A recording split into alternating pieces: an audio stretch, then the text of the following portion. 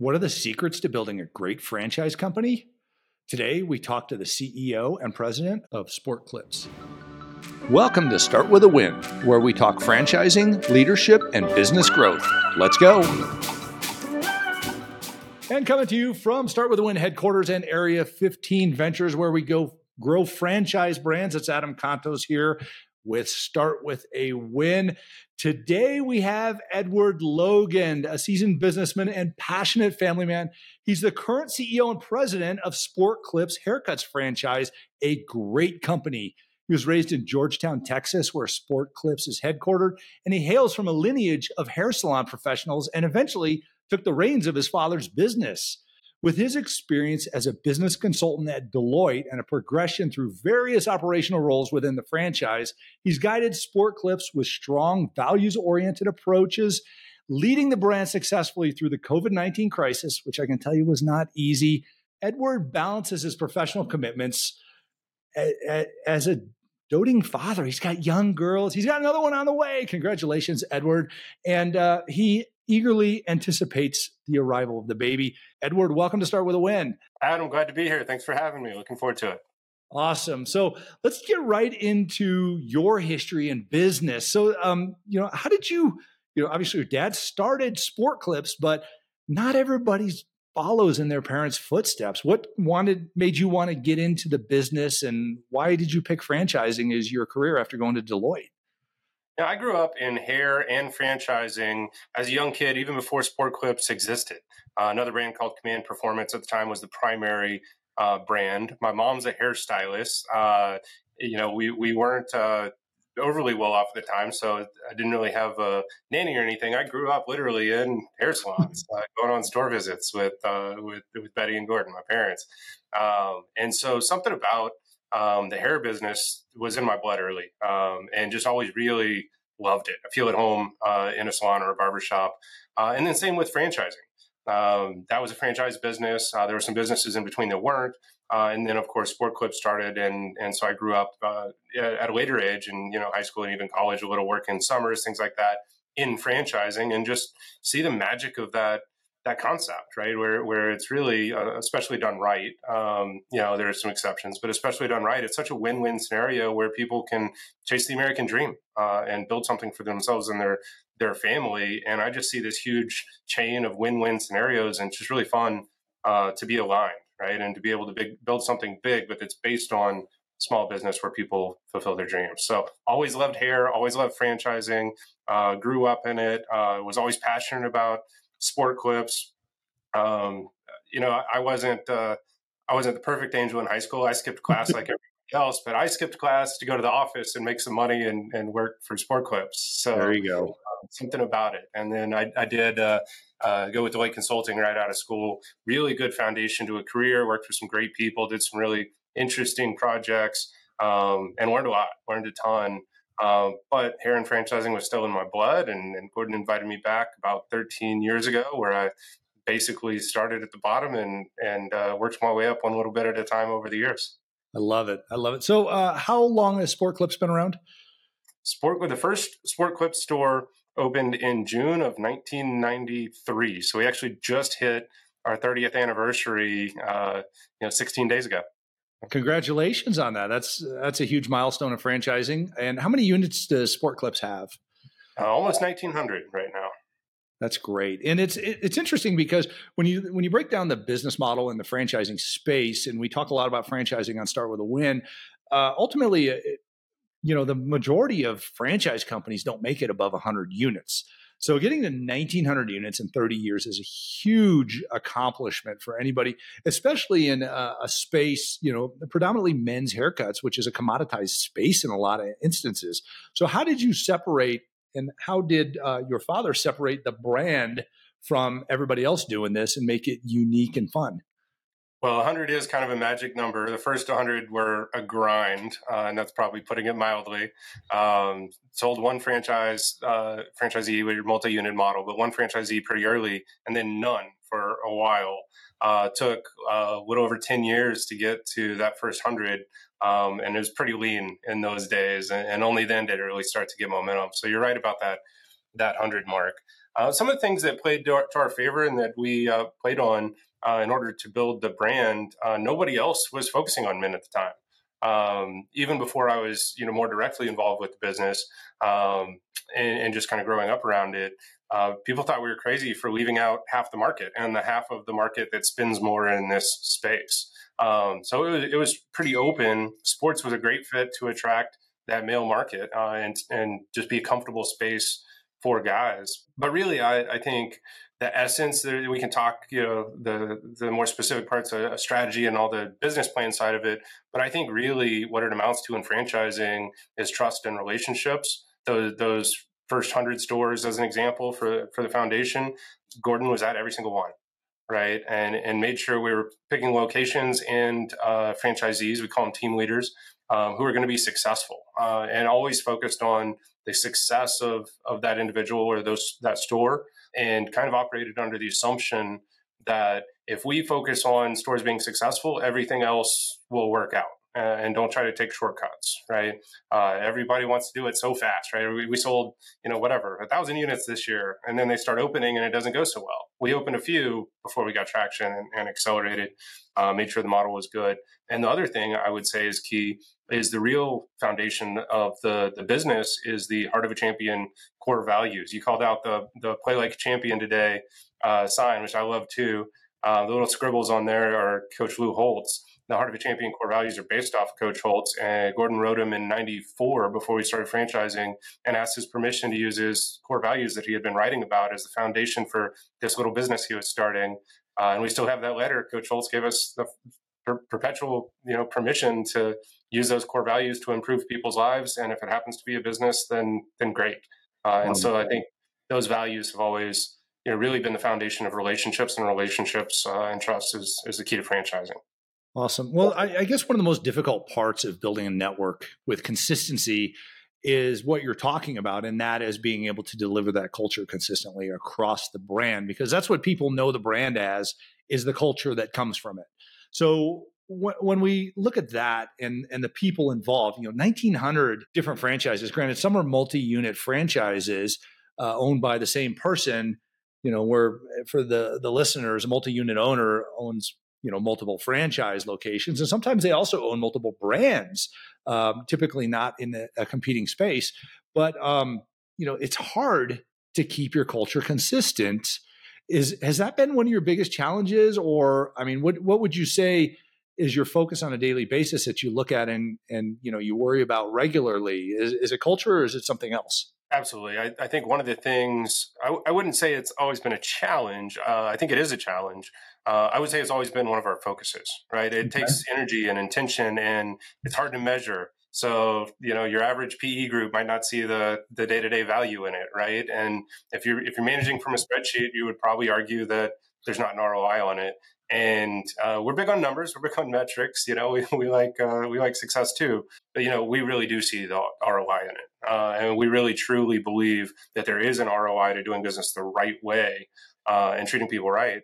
And I can't tell you the number on that. I can't tell you the return on cash in 3 years, but it's what we believe in, and so we've always just invested in it, and we'll continue to. The bigger you get, the harder it is. But I think we have always been more successful than average on scaling culture down to the four walls, which is where your clients and your stylists, your most important people, actually either do or don't experience it when they walk through the door. Totally. And with respect to that, how does that play into your other business challenges? Is it helped or hindered with those challenges? And what other challenges are you seeing in running a business of this magnitude?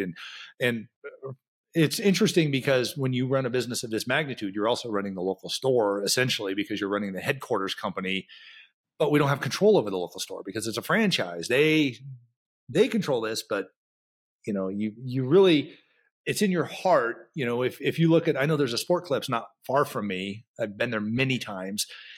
And you look at it and you go, okay, Edward has an impact on this store, but Edward's not in this store. What are your challenges in franchising and your network wide, and how do you overcome those? Is it your people? Is it your processes, systems? What? Everything's people. Our business is people squared, right? And so, there's an aspect to it where we're not really going to train culture to an extent. There's a lot of selection to it. So when you're bringing on franchisees, making sure that there's alignment, cultural alignment, and values alignment up front, and that's going to scale for their entire time with the organization. I don't have to train them, if that's even possible, on believing in the same set of core values or way of doing business as us. We tend to attract people and bring on people who believe the same things we do, and so a lot of that is that alignment up front. I don't know if you're misaligned from the beginning, pretty hard to, I think, change that. And so we're very fortunate to have been blessed with a lot of franchisees who believe the same things we do. And our environment down to the store level is, like I said, people squared, right? Our inventory is people, our lifeblood is people. The experience, that the client experiences when they walk through that door is the stylist behind that chair that day. No matter what, logo is over the door, that stylist makes their day or doesn't make their day. So it's people squared. And so in our model in particular, even more than your average franchise, true in every franchise, but for us, that local franchisee that has the same core values we do and is there, interacting with those managers and stylists every day, that's where the culture scales. It's really not through us. We were on a national webinar I was presenting earlier today, and of course we talk about it every single presentation. Every chance we get, we're having that conversation. We're making sure we bring, the business point back to the values and the experience, both for stylists and clients.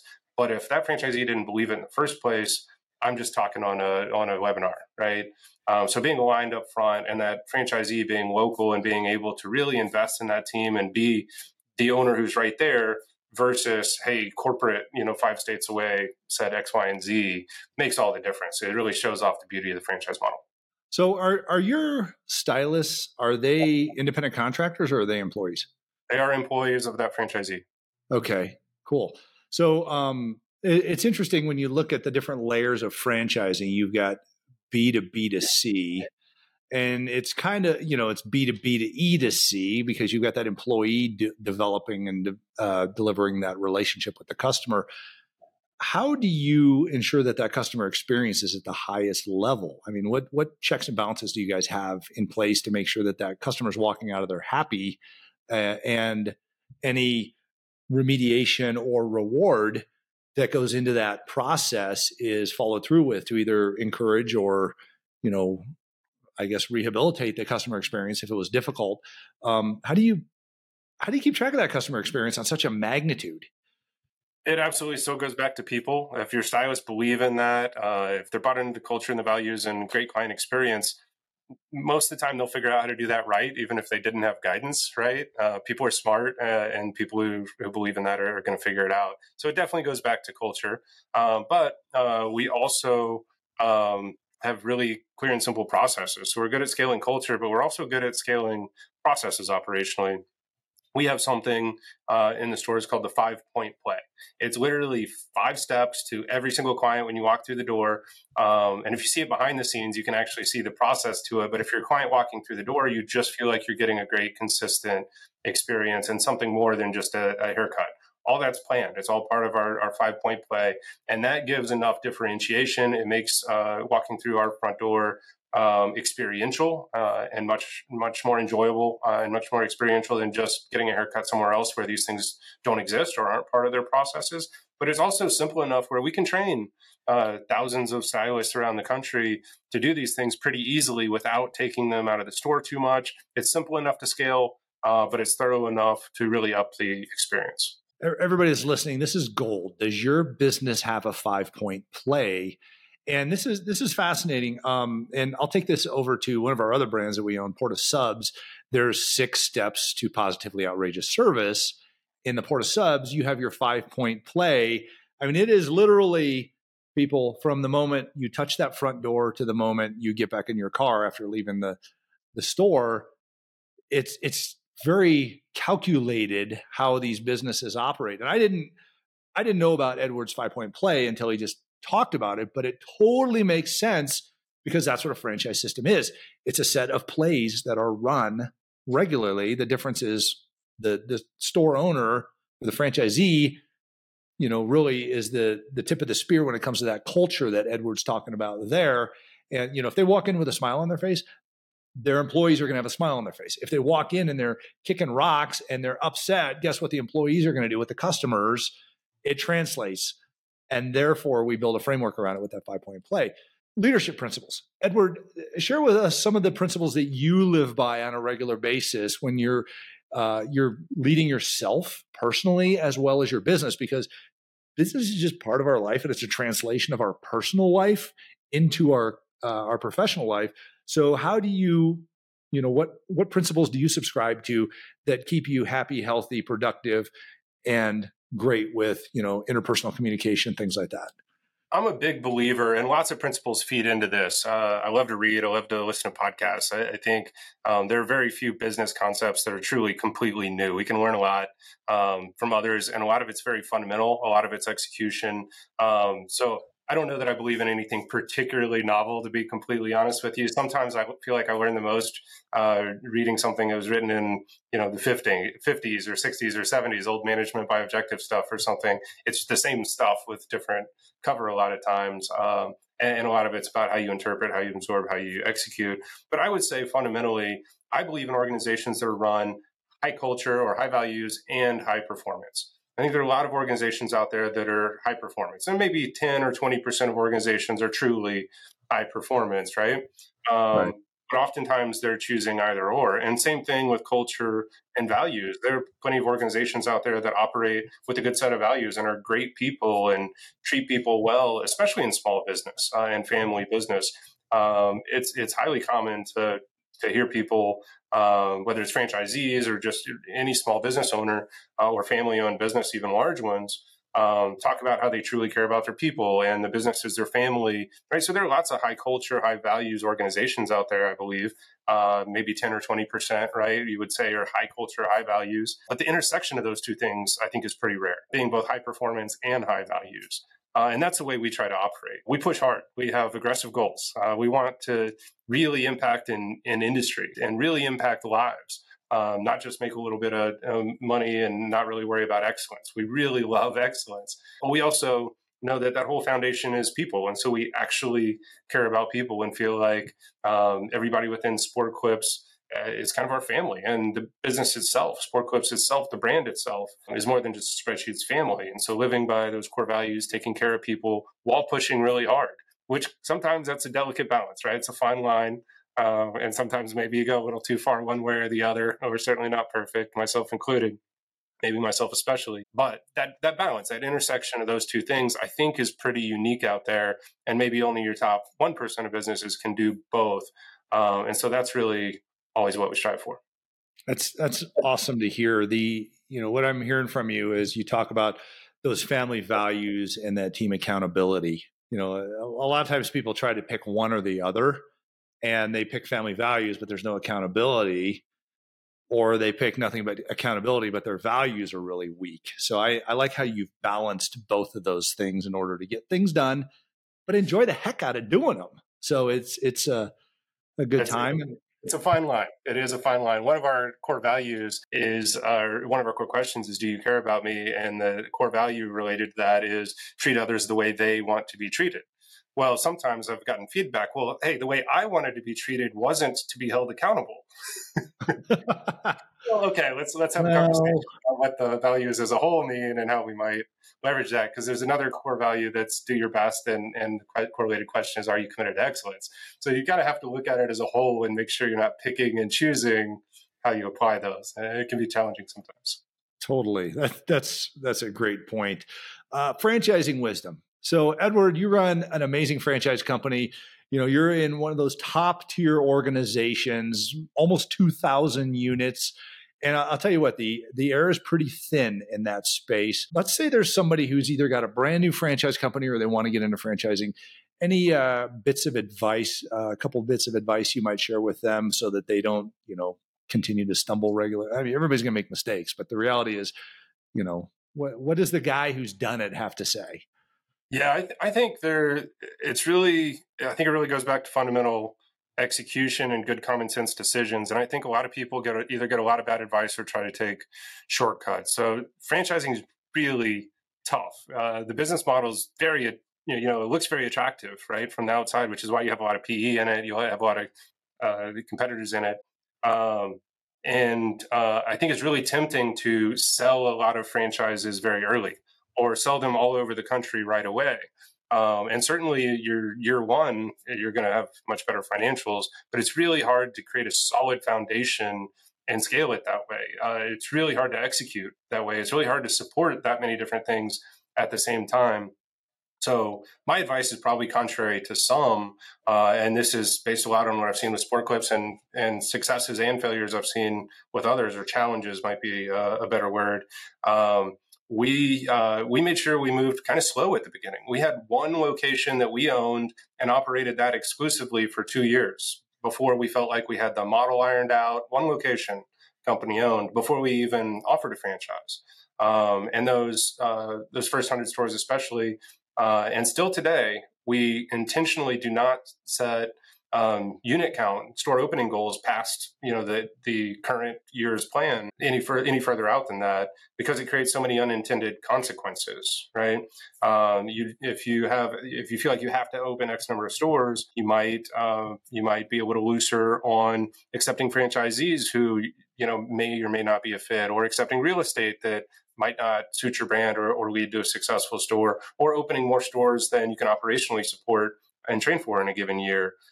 So we moved fairly slow and made sure, and again, still today, that we only open as many units as we can open successfully, which has led over the years to one of the lowest closure rates in all of franchising, which we're particularly proud of that, above a lot of other stats you could read off. The other thing is to think about it like a supply chain. We started in Texas, didn't leave Texas for 8 years, right? And then it was Oklahoma, Arkansas, right? And if you think about it like an actual physical supply line, I think that sets you up for success. But I think the foundation of all that is unit level economics, right? If you have an outstanding concept that grew a little slower than a competitor, but the unit level economics are great, your support, the foundation is good, there's trust in the relationships, then you can always sell more franchises and grow faster later.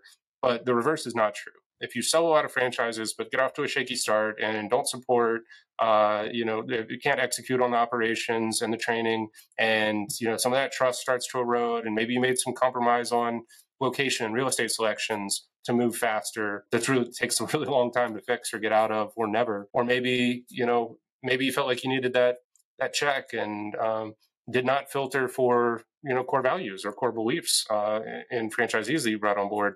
Those things take a long time to sort out. So if you make some of those compromises early, sometimes it can really inhibit you long term. Whereas if you have a fundamentally sound operation and good unit level economics, you can get on the gas later. I love that. Some gold in there for anybody who's really building a business or trying to scale a business.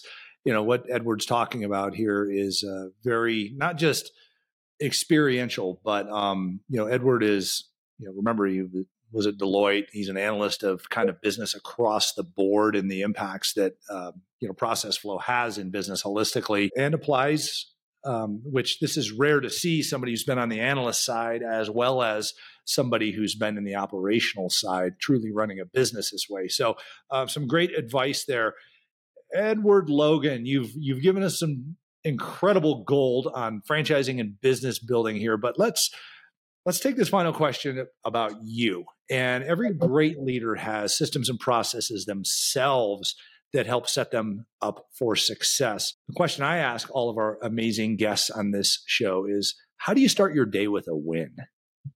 Absolutely. I wake up every single morning and do some sort of physical activity. Maybe it's just to walk around the neighborhood if I'm, not up for something more intense or whatever. So it's not always a workout that I'm hyper proud about, but it's always something. And I'm a big believer in the one thing is a great example. It's one of the philosophies that I like, and it's all about finding that lead domino. I'm sure you've heard that term, and doing the little things that can change habits or help you make big decisions. Habits are super powerful. And so literally the absolute first thing I do when I wake up in the morning is hop out of bed and put on athletic clothes.